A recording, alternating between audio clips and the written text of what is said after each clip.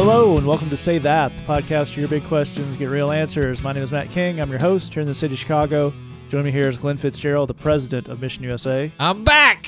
He's back. Welcome. To you people, he never went anywhere, but we'll explain some of that later. Also joining us, Jed Brewer, the director of Mission USA Productions. Top of the morning. Yeah. Wow. Did I do that right? Yeah, Did I He's get that very right? good at foreshadowing. Yeah. Joining us all the way from Oak Ridge, Tennessee, one of the pastors of Christ Community Church, Lee Younger. Cheerios? Is that a thing? Yeah. The cereal? Yeah, That there's is a lot thing. A lot of love of Cheerios. Cheerios are a thing. It's like we're having breakfast with Nana. when we Sure. have Cheerios. General Mills marketing people, your money was not ill spent on Lee. So, Glenn has been abroad Yes, in the United Kingdom that's correct. I was, and Ireland. and which is Ireland, different. yes. Both, yes. Yes, it was Yeah. lovely, and I had a lovely time. Okay. Well, That's- excellent. okay. Nothing out of the ordinary. Nothing. No problems. No, everybody's no- good. Everybody, That's great. it was Lovely lovely. people. Yeah, lovely people. So nothing that you would say requires immediate attention and discussion. No, it's all good. It's good. It's Okay, good. I think we great. just carry on here. Okay, well, that's excellent. In that case, like, No, take wait, quick- there's an emergency. Wait, there's an emergency. There is an emergency. Oh man, I can't believe it. Tell me more about it. that developed spontaneously.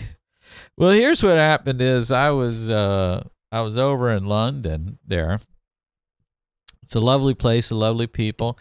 And what happened was I met with some Say That super fans, Woo! which is very exciting. They love the podcast in London. I don't know if I got a solid sense of why. Well, I don't think anyone has a good reason for liking this. Yeah. I talked to Miss Wendy, who was awesome. Woo! And I talked to both Christopher and Elizabeth, who are awesome. Woo! And here's what happened, though. Here's the emergency, because there is an emergency to this. Tell me. What happened is we're getting even more reports, and now it's spread overseas, that people are listening to the podcast in their earphones Okay. on the train, Okay. The tube, if you on will. the tube. That's what they call it. That's what the cool people call it, is the tube, Right. because it goes underground. It's a tube.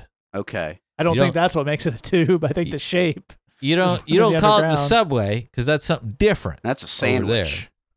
Well, it is a sandwich, but it's also a pedestrian underpass. Wow. Wow, well done. That's really good. I know things. I got the full thing. I got hip to the whole jive that's happening over there. Okay. That is very impressive. Did you visit London in the mid-70s? Yeah, hip to the jive. That's either like a Huey Lewis song. Hip to the jive. As dozens of people fly to their Wikipedia to find out who Huey Lewis is. Yes. Thank you. So what's happening is they're riding in the tube Yeah. and they got their earbuds in Right. and they're listening like everybody does to Say That podcast. Sure. Well, what happens is they start giggling and laughing Right. at all the hilarious humor Right. All the hijinks. and the hijinks and the wackiness and whatnot. Well, what happens is people look around and think this person is crazy. Yeah. Uh-huh.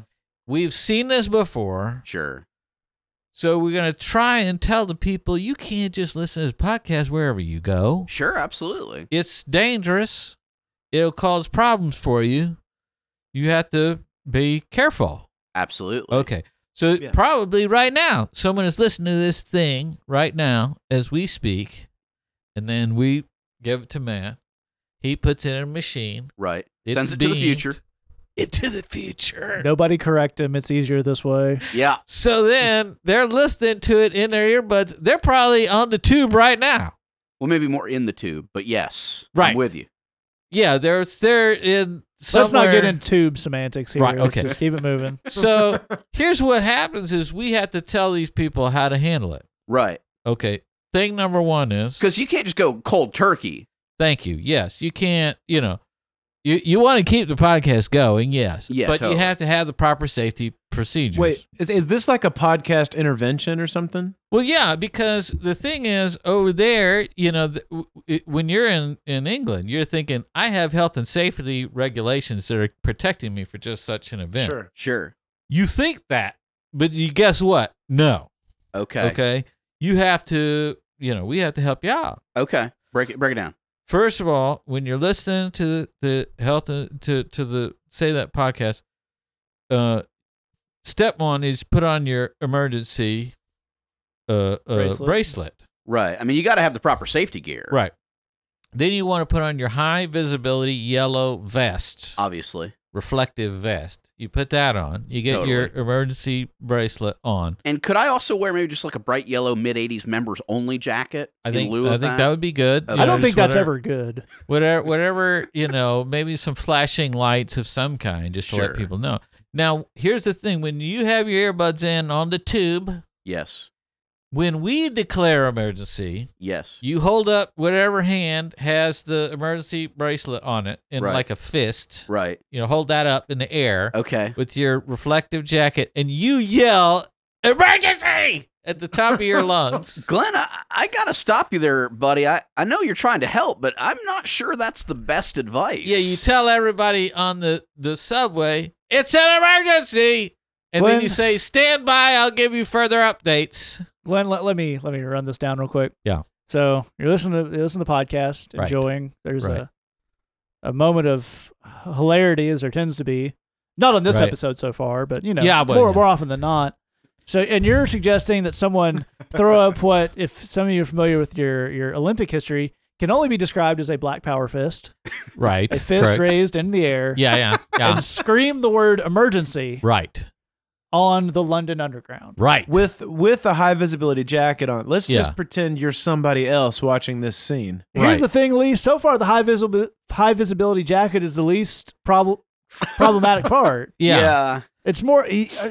Glenn, did you do any of this when you were in London? Well, no. Well, I didn't know that this was a problem, so I just came back with this. I didn't get a chance to try it out. Okay. while I was there. Well, that's Because I think the main thing is you just let them know that we're dealing with an emergency situation on the moving train. Right. You tell them it's an emergency. Everybody, brace yourself, or whatever. Right. So that's So- a way to keep it safe. So in your vision, someone is sitting on the train alone, Right. earbuds in, laughing, getting to the Right. point where they're going to start laughing hysterically that people start to look, Right. Right. and then they scream the word emergency while holding up an aggressively postured fist. Yeah, that's it. That's the way to keep everything kosher, so everybody would be calm. Hi there, I'm Jet Brewer, legal counsel for the Say That podcast. I'd just like to take a moment to let you know, don't do any of the things you've just heard about on this podcast ever. Thanks for listening. Bye-bye. Well, and here's another problem that they have. over That would there. answer the age-old question we have of, do you get this podcast in Guantanamo Bay? Well, here's the other problem that they've got. There's a lot of things we have to go over here. The other thing is that when we listen to a podcast, we call that a podcast. Right. Over there, they have something different. What they call is a podcast. A podcast. I think And that's the same word with an English accent. I think I don't know if you had to have different software for that or look it up different or something. Right. Because it's not like, because they get it in New Zealand and, Sure. and Australia, because we have super fans in Australia and New Do Zealand. they call it a podcast there as well? I don't think so, but I think they call it It's still- a Barbie in Australia. It's still free though, right? Because it sounds like you're saying it costs something. No, as far as I know, It's- I think with a podcast, I think you have to. There's something with tea. You have to Right. drink it or pour it in the Okay. machine a or something. podcast and tea. Yeah. But the show is still free of charge. Yeah. Now, I think in Australia and New Zealand, it's also free, but you have to use a special machine that turns it upside down. Right. Oh, yeah, right. yeah. Because the podcast swirls the opposite direction. Exactly down right. there. If you're listening I to don't this, I don't care for that comparison. The most accurate and honest thing that has ever been Yes. said about Yeah, this yeah. podcast. Yeah, The wisdom swirls in a different Yeah, direction. Yes. the whole podcast is upside down for them, so they got to get it in a machine that turns it right side up. So this, it's a miracle these people have even heard this thing Sure. with all these things going on. I totally. But it was very exciting meeting the London Say That fans. I kept waiting for Glenn to say something more offensive about people, especially when he brought our friends in Australia and New Zealand onto it. And I'm mildly relieved. Look, we love all the people of the earth, Right. Sure. Totally. except Canadians. Wait, what? Right. Whoa. Easy. Easy. Canadians, as we have covered on the podcast are all liars. Because of the bacon thing. Because of the Canadian bacon, and you know who you are. Here's the thing, Glenn. I don't think anybody who lives in Canada now had anything to do with naming the Canadian bacon. That's not like a vote they take every year to should we keep it named this way. Well, I think okay. they inherited that. That's the sins of the father. Okay, that's not their deal. That's true. I get your theology on that. If you're a Canadian and you're listening to this podcast, which, we have a lot of Canadian fans. If you're doing that, here's what you need to do is just from now on, if you call it ham and denounce the whole bacon thing, I renounce. then we'll take you. Right. But otherwise, forget it. Well, bro, Can we have like a Godfather kind of scene where Canadians say that fans are renouncing the heritage of Canadian bacon? Yeah, it seemed a little more Inquisition-y to me. Like you have to renounce your associations publicly. You're either with us or you're with them. That's how that is. Well, bro, just to play Canadian bacon advocate for a second, right? Which is the worst app. I feel like maybe some of our Canadian fans and even fans from other places, I mean, they might hit back and say, yeah, but what about American cheese? I mean, that's not really cheese. I mean, it's like a weird milk product. I don't even know what you're talking about right now. American cheese? Yeah. You don't know what that is? It's cheese. Not really, man. Like a Kraft American single? That's like the purest cheese there is. No. Like you look at a Kraft American single American cheese, that is cheese that is so cheesy. Yeah. That it's this bright orange that's not found in nature. That's how amazingly cheesy it is. That's some serious fromage. I see. But so you can't... It's like Velveeta, which is like the ultimate, the most cheese you can get in the world. Right. But so you're not seeing how they might see this as a hypocritical assertion on your part. Let me tell you what. Yeah. I'll clarify my point. Okay. Because I know y'all are trying to get me to kind of, be specific and don't paint with a broad brush. We're just trying to have a dialogue here. How can we come together on this? Sure. Canadians, stop I'm trying lying. to get everyone to stop, but I never get what I want. Yeah. If you're a Canadian, you need to just stop lying about bacon. Well, look, how would you feel if we met in the middle? Yeah. Canadians started calling it ham. Right. And we started saying, yes, I would like my hamburger topped with a slice of American cheese like dairy product. I could go with that. Could you live with that? I could say that crepes are really thin pancakes. I'll be in the middle. Sure. Well done, Ricky Bobby. I did well that done. just for you, Jed. Yeah, that made me very happy. So we've got somehow what started out as Glenn talking about his lovely trip to the UK ended in the great Canadian-American peace accord breakfast meats debate, which I think we've delivered peace in our time. Yeah. Yeah. Yes, except for a secondary emergency. Oh my goodness! Tell me more. This is a good emergency. Okay. Positive emergency. Well, I do like positive emergencies. Very quick but amazing emergency. And we may need a theme song for this. Okay. The beard is back. The beard is back. That's the beard is back. Just like that. Not like that. Wow. The beard is back. Now that's a theme song. It's got a beat and I can dance to it. And it's about beards. We don't know how long, because a lot of people out there were like, when is the beard coming back, dude? Right. Yeah. Like, I don't, the all ladies those people I'm who talking listen to our audio product, it was really throwing them off.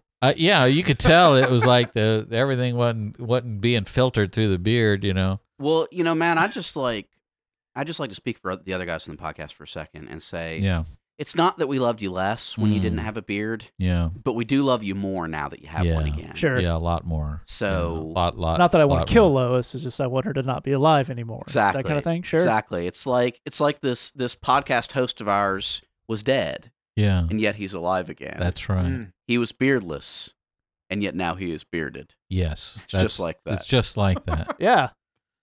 No, what happened? A lot of the ladies out there. This is the earliest in the episode we've ever told the line of blasphemy.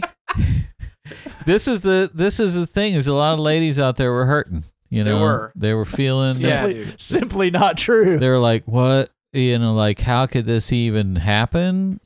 But he's back. But now the beard is the back. The outcry of literally 0 people has been heard. Now, we don't know how long it's back for, but you know what? I think we need to just celebrate it while it's here. Sure.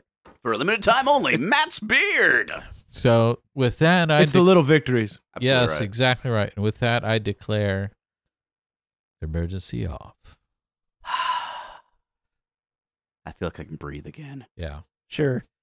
We're fine. Ready to move on? Yep. That's. You don't have a tertiary emergency in your back pocket? No. I just, as long as you're hearing this in the UK, you got to know how to follow a proper emergency safety procedures. That's the key. Right. Obey protocol.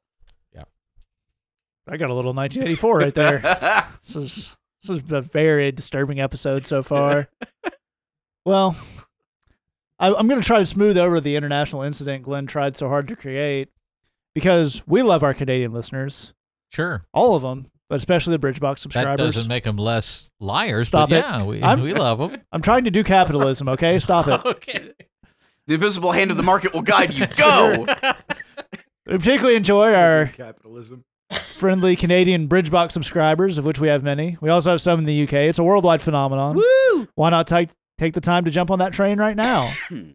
Starting in the month of September, we got a couple days in that left. Since this episode comes out, you're still eligible for a My Heart is Whole moleskin journal, hand-printed by Mr. Lee Younger himself. Woo! We'll send that off to you. If you're already a Bridgebox subscriber and still want the journal, you can do what a number of people so far have done and buy a 1-month guest subscription for someone.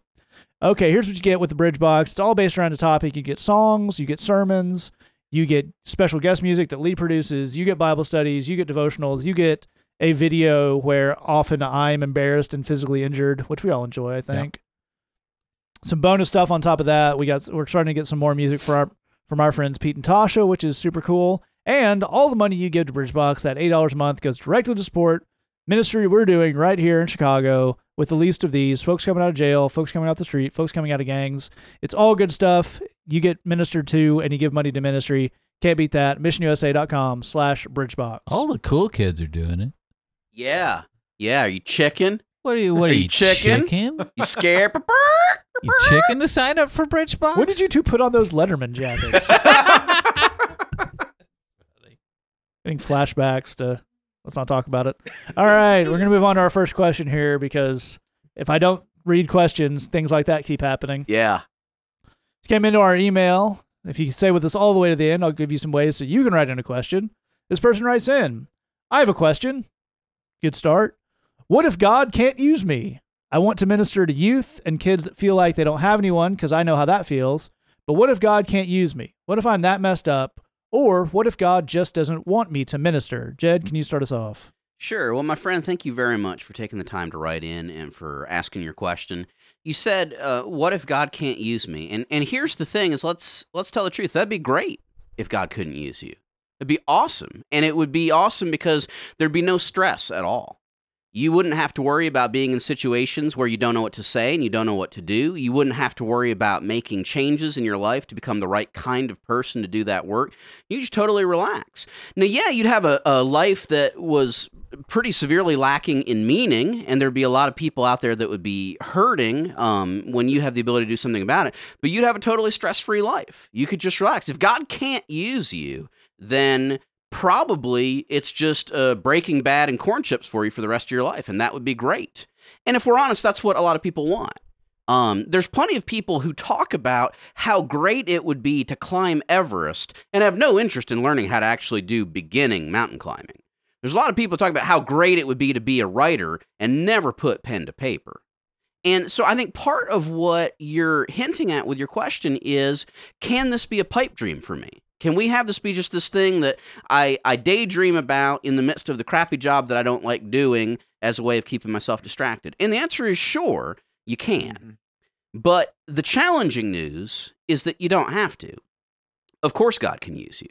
The thing about being God is that you can do anything. You are all powerful. God, throughout the Bible, when you read that book, the thing you see again and again is God choosing the least qualified, that's right, most unlikely people, and sometimes animals, in part to prove the point, I'm God, I can do anything. There's a story, there's a guy named Balaam, and he had a donkey, and he's riding around on the donkey, and at one point, God decides, I'm just going to speak through the donkey, so the donkey opens its mouth, I'm not making this up, and starts talking. God can use anyone. God can use anything. The thing that God's looking for, you said in your question, what if God can't use me? What if I'm that messed up? That's not the issue. The issue is not your past. The issue is not your problems. The issue is willingness. That's actually the only thing that ever stands in the way of someone being used by God is, are you willing? There's a moment in the Bible where God has a message that he needs sent to people, and he asks, whom can I send? Who will go for me? And God's asking that same question of you. The only qualification he's looking for is willingness. That's the only thing that matters. Any problems that you have, God can fix. Any past that you have, God can redeem. Any hang-ups you have, God can work around. And again, when you read the Bible, when you look at characters like Moses and Peter, you see that come up again and again. Guys with huge problems, huge malfunctions that God was able to work around and work in spite of. And he can do that again with you. The issue is, are you willing? Are you willing? And not in the big picture sense, not in the, yes, I will go and save souls. Are you willing to take the one next step that's before you? Amen. And if you don't know what that first next step is, are you willing to go find out what it is? And if you're not sure how to find out what it is, are you willing to schedule a sit down with your pastor and ask him how to find out what it is? There's always one next step. For each of us on this podcast, I feel confident in saying God has done things through us that we would never have imagined 20 years ago. Right. If you had come to us 10 years ago and said, God's about to do this thing through you, we said, no, he's not. That could never happen. God has allowed us to participate in some amazing things, but that happened by us following him one day at a time. If you're willing to wake up tomorrow and say to God, the thing you have before me today, I'm saying yes to, then God will use you, and God will do more amazing things through your life than you can imagine. You mentioned youth and kids that they feel like they don't have anyone else. I have no doubt God wants to use you in amazing ways for hurting kids. The way you get there is by taking it one step and one day at a time. Absolutely. Glenn? Yeah, I really like that stuff that Jed's sharing with you. I think it's right on target. Let me give you an image, or sort of the image that I have when we're talking about ministry. Picture a burning building, and there's someone on the second story of this burning building, and they're yelling out the window for help or whatnot. Are you qualified to go into that burning building? Doesn't really matter. You're there. You're there. You may not be trained to do it in the best way possible. So if you're doing that in an everyday kind of situation over a long period of time, yeah, you'd probably, training and whatever equipping would be good. Having a fireproof jacket on would help, that kind of stuff. But if you're in a position where we need somebody to just help, and we need somebody, as Jed said, who's willing, then that's all that really matters. So so what that means is, no, you may not be able to do a great job at counseling people who are struggling with certain things. You may not have a lot of training towards, how to handle one-on-one type ministry, but you can maybe be the worship leader, play a little guitar and help out with that. You can be the guy who sets out the chairs. And maybe you get in some conversations with some of the youth and you listen to them or whatever. That's really how I learned how to do youth ministry, is by listening to the young people while doing worship leading type stuff and whatnot. What you're doing here, though, is what we call in 12-step circles, finding the fear. Yeah. You did a great job of finding what should I be afraid of here, which is awesome, except for we don't really need to do that. There's something to be afraid of wherever you go. And a lot of us go through life. That's the whole thing we do is, where's the fear? Okay, I found it. Okay, good. Now I'm oriented. I know what to do. Right. And now I have to answer the fear that I went on the wild hunt to find. You don't have to focus on what should I be afraid of here. You shouldn't be focused on what is it that what are my lack of qualifications or whatever. I don't like this mentality of I need to arrive at a certain place And once I've arrived there, then I'll be the perfect guy for this. Newsflash, you don't ever get to that place. You don't ever get to that place. I don't like, and this is a product, and let's face it, of the whole seminary system type of deal of I go and I studied the Bible for X number of years, and now I'm qualified. I don't even need to study that Bible anymore. I know everything about it, and I've got the certificate on the wall. I've arrived, dude. Yeah. Man, I don't like that attitude at all. Look, here's what Paul's talking about on this stuff. He says, I need to focus on me in the sense of when I recruit someone else to run this race, I need to keep a fast enough pace to where this person doesn't catch me and lap me. In other words, if I'm a few steps ahead of this person, then I have a few things to teach them. But I have to keep staying a few steps ahead of them in order to keep making that be true. That means everybody you're listening to on this podcast right now is kicking themselves in the behind and moving themselves forward and making changes all the time. We never feel like we've arrived. I now have a ton of work to do. I feel like I have more to grow on than I have come so far. I feel like I've just got the tip of the iceberg of everything I need to know, everything I need to change, all the different ways that I can grow. So it's not about, have I reached a level of qualification? It's about having a mentality that says from now on, I need to maintain a certain type of growth that will allow me to keep ahead of all the people that I want to minister to. Absolutely, Lee. First of all, I love all the stuff that these guys are saying about this, and they've said most of the stuff that you need to know. I think that one thing that's interesting to look at is when you just look at what Jesus did when he called his first guys. One of the things that I think that a lot of us want to know is they like Glenn said, we want to know, okay, what have I done so far that disqualifies me? What about me is lacking so that I can't be used? What exactly do I have to figure out, so that I can be exactly the person I need to do beautiful youth ministry or fill in the blank, whatever kind of ministry. We want to know so many whys and hows. We want to have so much stuff figured out. But when you look at the New Testament and you read through the Gospels, what you find is Jesus just goes up to regular, normal guys with zero experience and says to them, "Follow me." That's what he says to them. Follow me. I want you to follow me today. I want you to put this down, come after me, and I'm going to show you what's next. I think that if you take the advice of Jed and Glenn here, if you look at the fact that, like Jed said, the number one thing is willingness, and you've already got that in your question. You say, I want to minister to youth and kids that don't feel like they have anyone because I know how that feels. Well, that's amazing. I mean, you already have the number one key ingredient for somebody that needs to go into ministry. You know Jesus, and you have a willingness to be used. That's fantastic. Now, if you start knocking down the fears, like Glenn's talking about, the next thing is just honestly, not being afraid, but just saying to Jesus, what do you want me to do today? Not necessarily show me the church where I can get involved in youth ministry, show me the youth ministry that I can go and get in every single day. You might not start there. Just ask the Lord, what do you want me to do today? I want to follow you. What I want to do is I want to serve you. I want to get involved in ministering to people that are hurting. But right now, where I want to start is just figuring out, what does it mean? What does it look like for me to follow you? Just in little things all day long, listening for that still small voice and trying to figure out, what is it you have for me? What do you have for me today? What do you have for me right in front of me? And start doing that.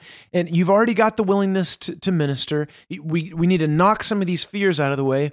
And then we need to start getting used to what it feels like to follow the Lord. Because even if somebody handed you a ministry right now today, if they handed it to you and it was exactly what you wanted and you were ready to go and all trained up and everything, if you don't have this piece in play where you know what it means like to listen for the voice of the Lord and to follow him in what he's asking you to do today, that ministry is not going to go well.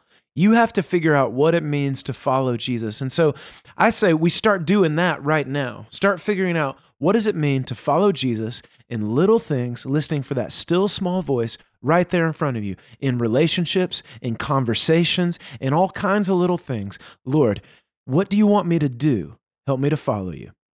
Amen.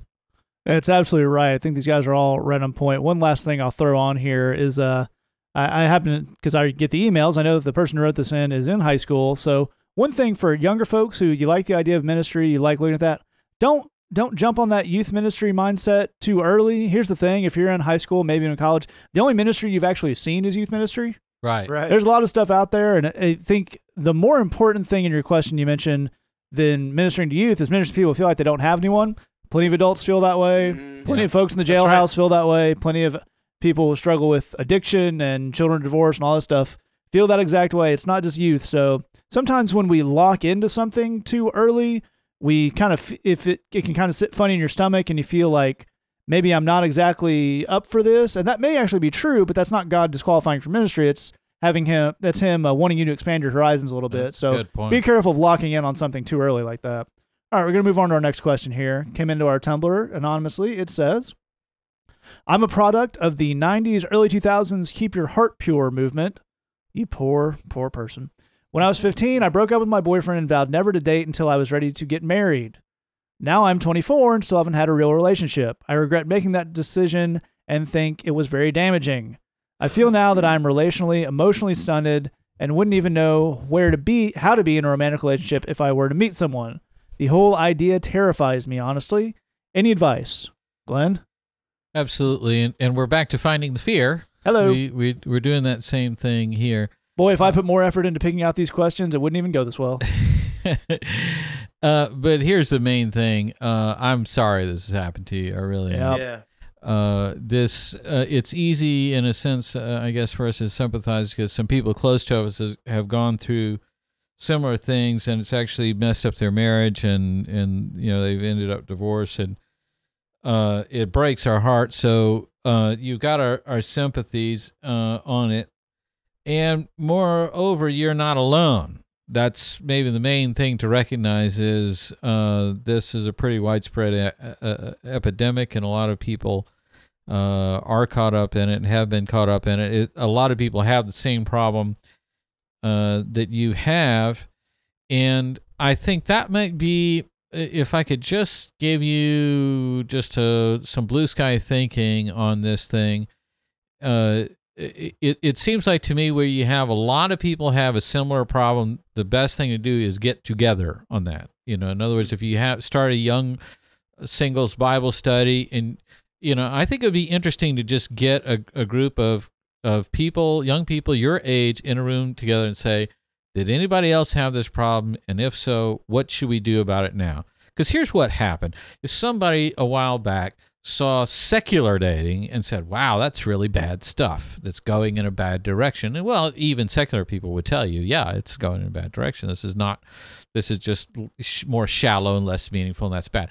So this dude says, I got a brilliant idea. I'm going to take the opposite of that bad dating and then put that out there, and that'll be the most holy thing in the world. I'm going to do it to the max. Yeah. Here's the thing. You hear us say this on the podcast, and we say this in our ministries all the time.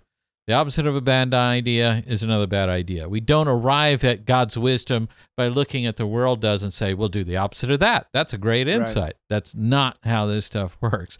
We're not here to react to what the world does. We're here to act according to the way that God has led us. So we still, in all this back and forth, we still haven't really asked God what he thinks.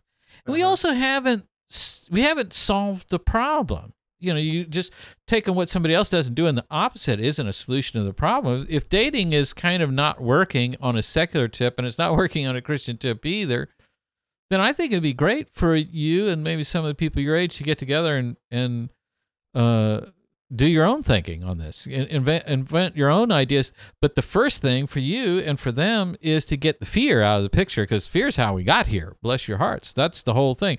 It's dating. It's not going to shipwreck anything. It's really not. You date somebody and break up with them, it sucks really bad and it's very painful and It's part of life. And then you move on and then you date someone else, and none of that's going to ruin your life. None of that's going to ruin your future marriage. This is not how life works. You can tell that now as a 24-year-old, excuse me, in a way that was hard for you as a 15-year-old. If I can give you some encouragement on this, this is a fixable deal. Believe me when I tell you, I know it seems like, wow, I'm way behind on this. I'm overwhelmed and overloaded and all that. But look, a lot of us, myself included, my wife and I, neither of us were raised in the church. Neither of us had, really good, healthy relationships before we were married. We had a good dating life, and we had a sense that we'd have a good marriage. We got married, and we put a ton of work in that and found a way to make that work. So if you're ready to put in the work and roll up your sleeves and strategize and really work on finding something outside the box, finding a way of transcending this problem as opposed to just finding the fear on it, I think you've got a great shot at fixing it. Last little thought on that is, don't waste your time and your energy on fear. That's going to drain you. That's going to cloud everything. Take all that mental energy and put it into moving forward, solving problems. Again, getting help where you can in terms of getting other people together on this thing. If it's online, whatever it is, but find ways of supporting one another and thinking outside the box. That's a great point, Lee. Okay, so one of the things, and by the way, I was around all the people that read that book. Somebody handed it to me, and I didn't read it, but I was around a lot of people, had friends that read this book that were really confused by it or messed up by it as well. And I'm with Glenn. I'm just really sorry that this has happened to you. And I think that one of the things that happens to believers in lots of areas, and not just this one, is that when we sense that we've taken a wrong road, what happens is we don't know how to get started on the new road, and it's scary. Like Glenn said, we're navigating by looking at fears again. And then what we do is, if we don't know what the first step to take is, then a really comfortable place to be is to say, well, I can't do anything because I've already screwed it up so much. So if you see what I'm saying, we take a line that the guilt of how badly I've messed this up keeps me paralyzed. So I can't actually do anything because I just know that I've screwed this up so much. You say, I regret making the decision. I think it was very damaging. So now I'm emotionally stunted, and I wouldn't even know what to do if I were to meet somebody, and I'm terrified. And man, I'm so sorry. But here's what we have to do, because here's the awesome thing about knowing Jesus. If you know Jesus, one of the things that means about you is that even if you have taken a wrong road, even if you've done something wrong, even if you've sinned, even if you've done a doozy, you get to start over right now. You get to start over right now. You get to have a clean, brand new day. And it's like, if I took a wrong road, I get to start right now on a brand new one. And the cool thing is, there's no residual anything hanging around from the wrong road. And I think that's one thing that a lot of Christians, they've heard, or they tell themselves, or they get bogged down by, that since I took the wrong road, then that means I'm doomed. And I've talked to people who felt like, because of this thing that I did back in the 70s, that's why my life is so bad now. It's like, no, man, that has nothing to do with anything. This is a brand new day. We get to start over completely from zero. If you've taken a wrong road and you feel like, well, now I'm stunted and damaged and everything, well, guess what? You get to be renewed right now, and you get to start right now. So what would you do if you had a person right now? Like right now, you don't have a guy that you've met or a girl that you've met, and but if you had that person, what would you do? And I think a really healthy thing to do would be to cast out all this stuff, all the stuff that's happened, and all the guilt that you feel from it, and all that kind of stuff, and just start with a proposition. Matt, do we know? Is this a gal that wrote this in? Yes. Okay, I didn't know if it was said this in the question or not, but oh yeah, I broke up with my boyfriend. Yeah, this is a gal. So if you had a guy right now that was ready to start a relationship with you, what would you do? What would be your wish list? What would a fun, healthy friendship, dating relationship look like? I mean, people that are dating, you're just like, it's like you're friends with this romantic element. You get to, you're kissing, you're holding hands, you're hanging out, you're going on dates. Like it's awesome. Like think about that. Like what would you want? What would you hope for?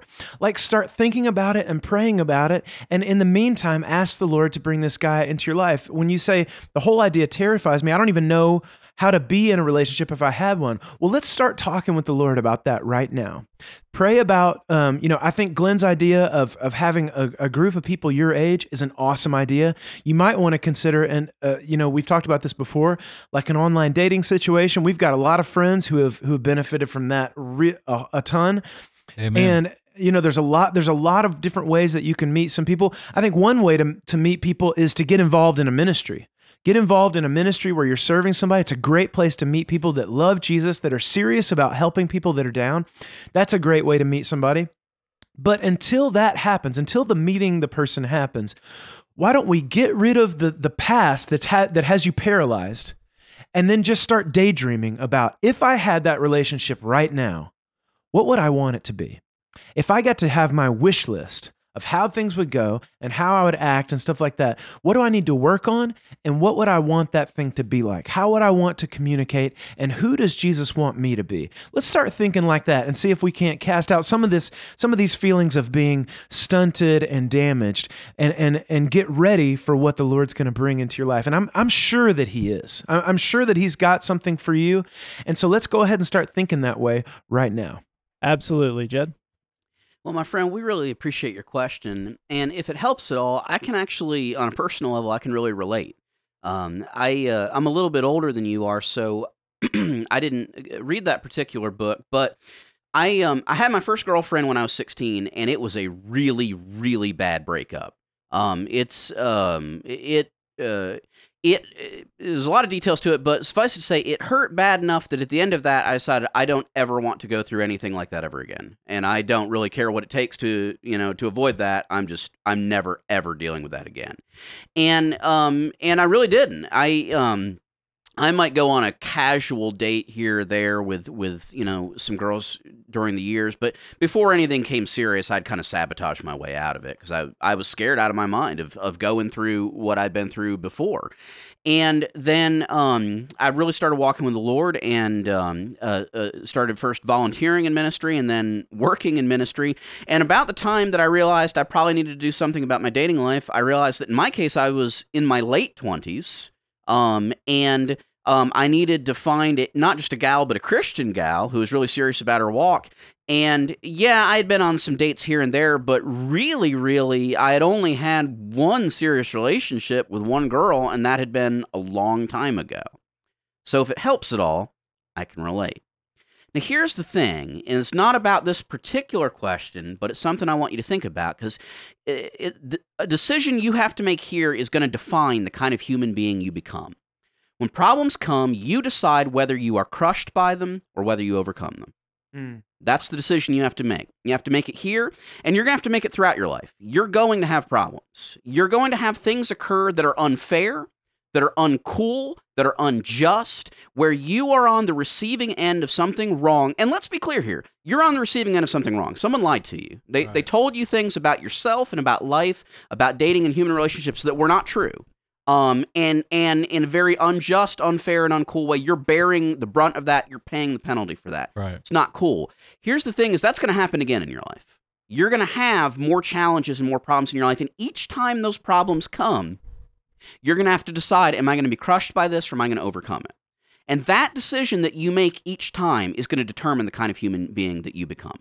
The good news is the fact that you would take the time to write us this question means you're already on your way to overcoming it. Yeah. You may not know that you have, but you've already made the decision to overcome this. And we want to affirm you in that. That this can be overcome. In my case, I realized that I was, I needed to find not just a gal, but a very specific kind of gal. And the Lord brought an amazing, amazing woman into my life. Now, in that moment, there's a challenge because I don't know how to be a boyfriend. I don't know how to be a godly boyfriend. I don't know how to be a boyfriend at all. Right. So I did what you will need to do, which is I got some mentors and I said, tell me what Yeah. to do. Right. And then I went and did exactly what they told me to do.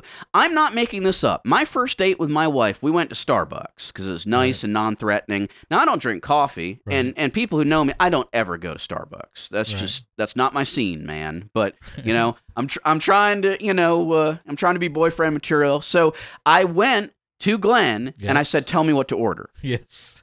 I said, tell me the thing on the menu to order because I don't know. And he said, I got just the thing. And now I'm not making this up. I go up to the counter. It's my first date.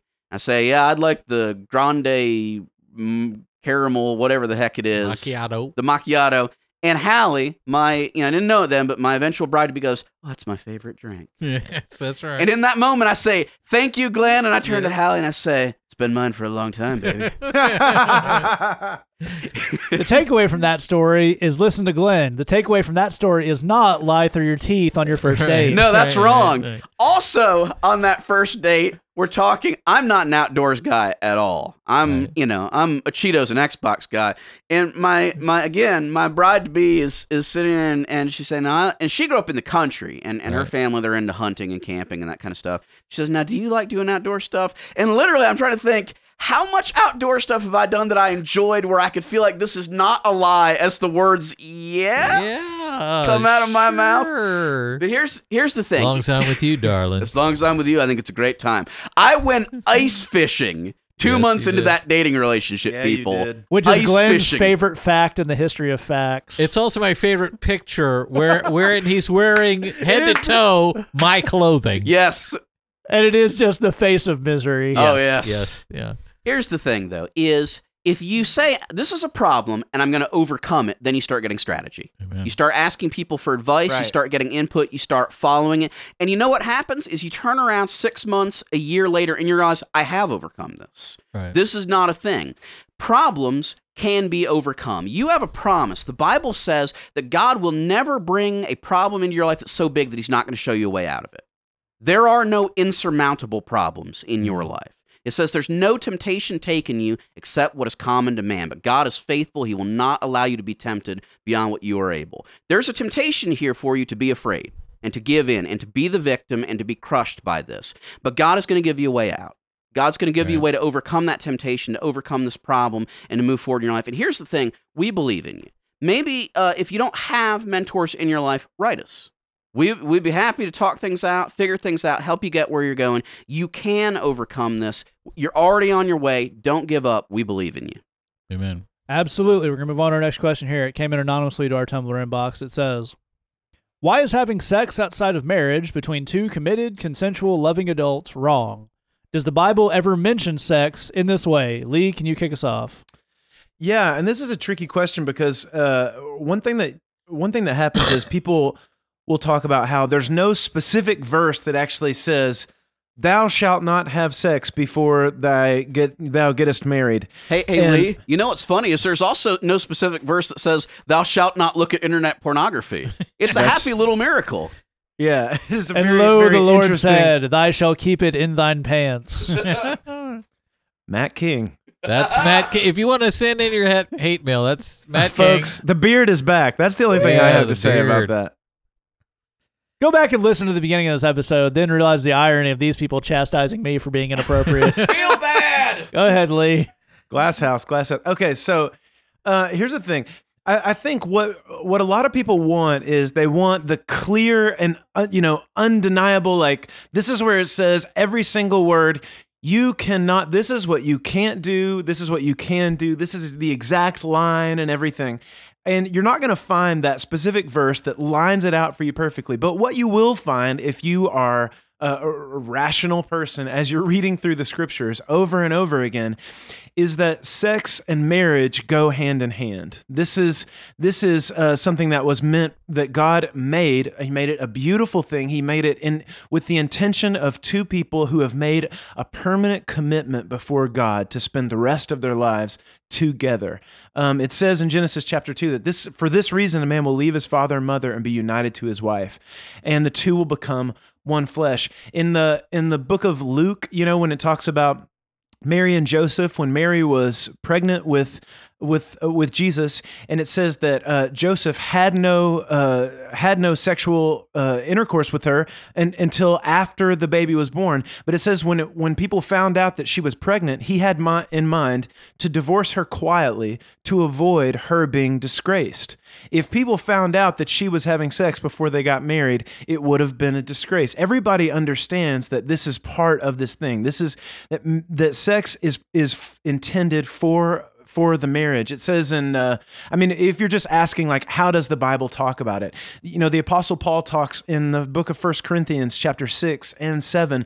He talks about God's intention that he talks about sexual immorality and how this is, that your body is the temple of the Holy Spirit. You've been bought with a price. Therefore, honor God with your body. And he says, in fact, he said this is, he goes on in chapter 7 to talk about married people and sex. He says, look, married people need to have sex with each other. He says, your body doesn't belong to you anymore. It belongs to your spouse. A man's body belongs to his wife. A woman's body belongs to her husband.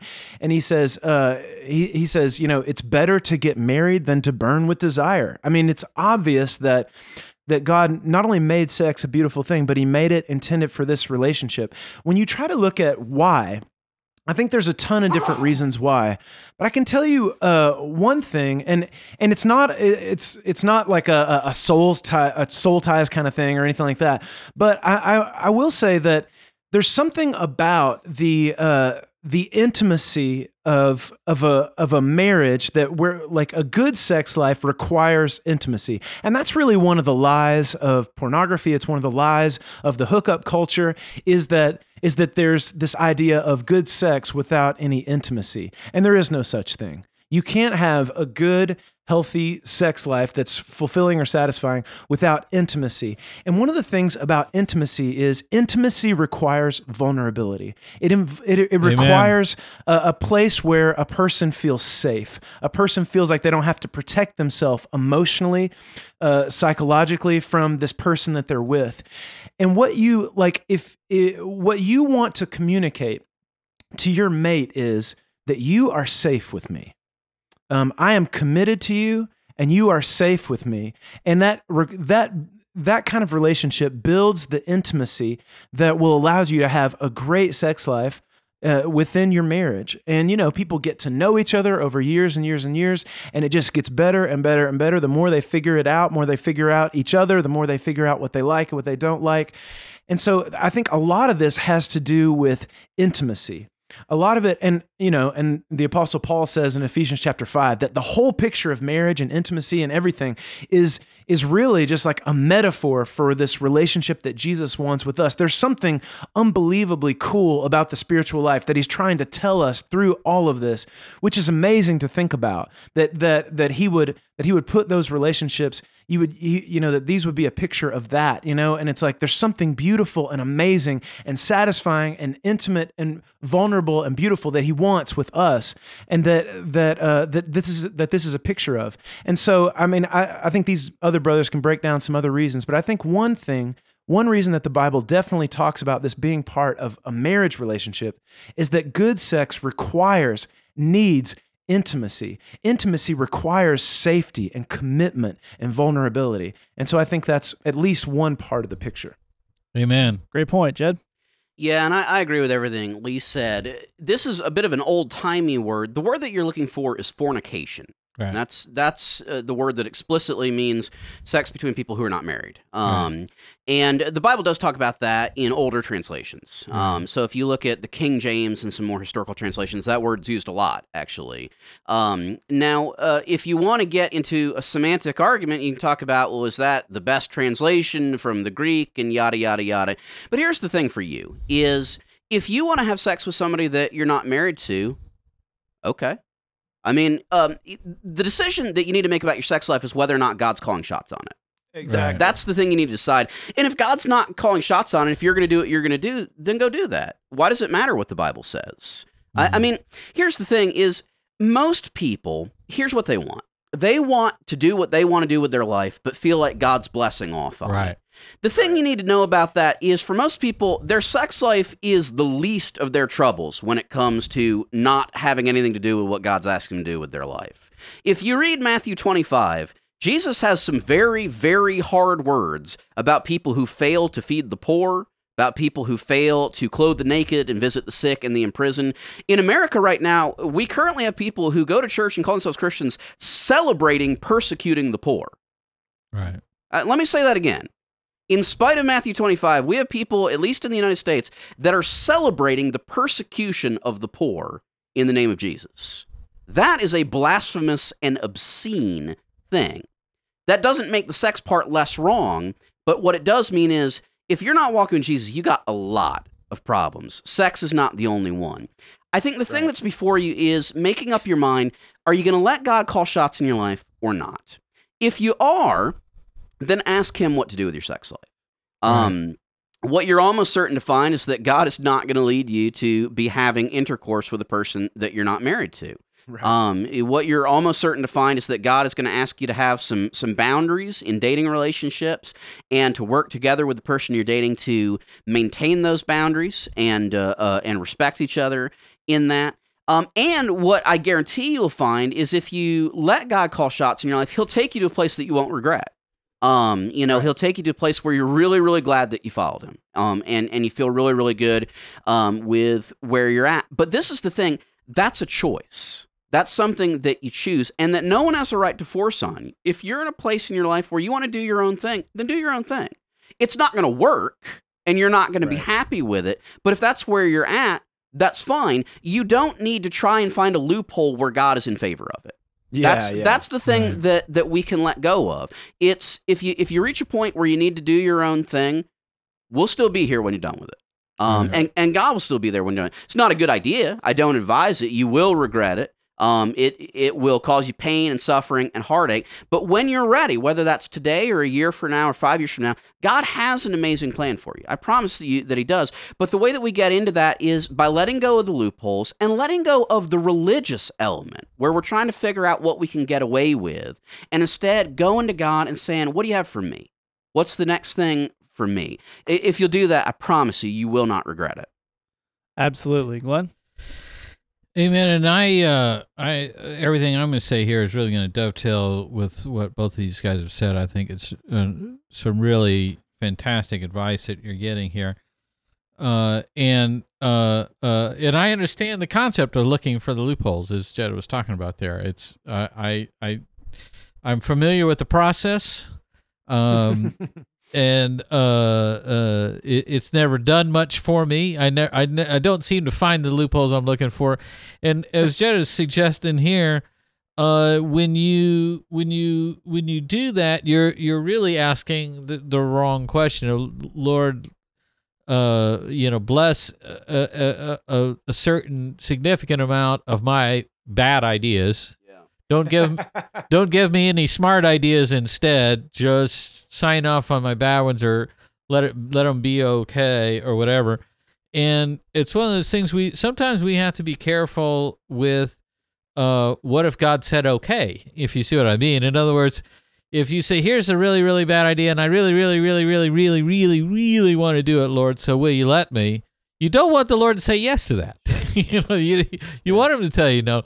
So if you want him or need him to tell you no on a certain number of things, and I definitely do, then I think be comfortable with hearing no and get to a place of surrendering to that. The Bible does say sex outside of marriage is wrong. There isn't a loophole there. Believe me, I've looked. It's not there. What God is saying, though, I think if we pay careful attention and look at it on a macro level, is not so much that he's saying sex is wrong in any way, really. It's about the timing, and I think really Lee laid that out in the most perfect way. It's the idea that you have the exact right conditions for it. It's like meat and gravy. You put the two together, you got something good there. If I say, here's a bowl of gravy and here's a spoon, go for it. That ain't, you say, well, the gravy makes it better. So if I just have the gravy, that would probably be the best thing in the world. At one point in my life, I decided I was going to live free I went to the Kentucky Fried Chicken and I drank a bowl of gravy. This does not surprise me about you, Dad. That was not a good decision. Yeah, it really just wasn't the ultimate. You didn't take it to the limit, did I it? thought I was taking it to the limit. That did not work. Yeah. Do not drink gravy. Yes, yeah. A warning no one needed. Yes. A PSA from your friends that say that. I know there's somebody out there thinking maybe I'm gonna fight Right. for freedom. I'm gonna drink gravy. Yeah. I've been there, my friend. Don't drink I've been it. where you Don't are. drink the KFC gravy. Don't drink it. I can literally guarantee you won't get that advice anywhere else on the planet. Yeah, yeah. You're welcome, Internet. But I think that's the thing about sexual stuff. Exactly as Lee put it, is that when the conditions are right. And let me just say this as we wrap this up. I can testify to everything these gentlemen are talking about. I wasn't a virgin when I got married, and I went out there saying I want to grab all of the amazingness of whatever. And what I found is exactly what I think you would expect, which is that it felt good, yes, but it was kind of that, what, this isn't that big a deal, Why are we making such a big deal about this? This isn't, that big a thing. And it wasn't until I got married and I had the kind of intimate, vulnerable sex life and relationship that Lee's describing that I realized how far much better that this thing could be. So I think we want to vilify that and say, oh, you'll wreck your marriage. Oh, you'll never be right again if you make this mistake or whatever. I don't think it's anything along those lines. I think it's the kind of thing where if you had it, you'd be bored with it. You'd feel the lack of depth with it. This is why people obsess over sex. This is why people try and grab all of it they can, because they're trying to get it to be something amazing. Yes, that's exactly right. And that the thing is, if you listen to God, He'll get you to the place where it is amazing. And yes, that involves marriage, okay? So He's not against you having a healthy, good, exciting sex life. He's trying to do it the best way possible. We have to listen to Him, give us guidance on that. And understand, I'm giving you this advice based on I got it wrong, and I'm giving you this advice based on I'm constantly questioning whether or not God knows what He's talking about when He's giving me advice. Yep. It always sounds better. Let's just do it my way. I don't know why that is, because it's really not worked out a lot of times in a row. But let's get to a place, particularly with something that's as big and important as this and has the consequences that this stuff can carry with it, where we kick back and say, you know what, God, on this one, I'm going to follow your advice. On this one, I'm going to do it your way, and I promise you won't regret that. Absolutely fantastic point. All right, if you have a question for us, you can find us at saythatpodcast@gmail.com or thebridgechicago.tumblr.com. We want to remind you one last time, this is the last week running to get your free My Heart is Whole notebook when you sign up for BridgeBox. It's missionusa.com/BridgeBox, $8 a month. A lot of great stuff. You're supporting ministry, and for this one last week, you'll get that sign-up gift. If you're already a BridgeBox subscriber, you can give a 1-month gift subscription for $8 and get that yourself. All right, we appreciate you listening. Remember, we love you. God loves you. There's nothing you can do about it. Matt King Beard watch. The beard is back.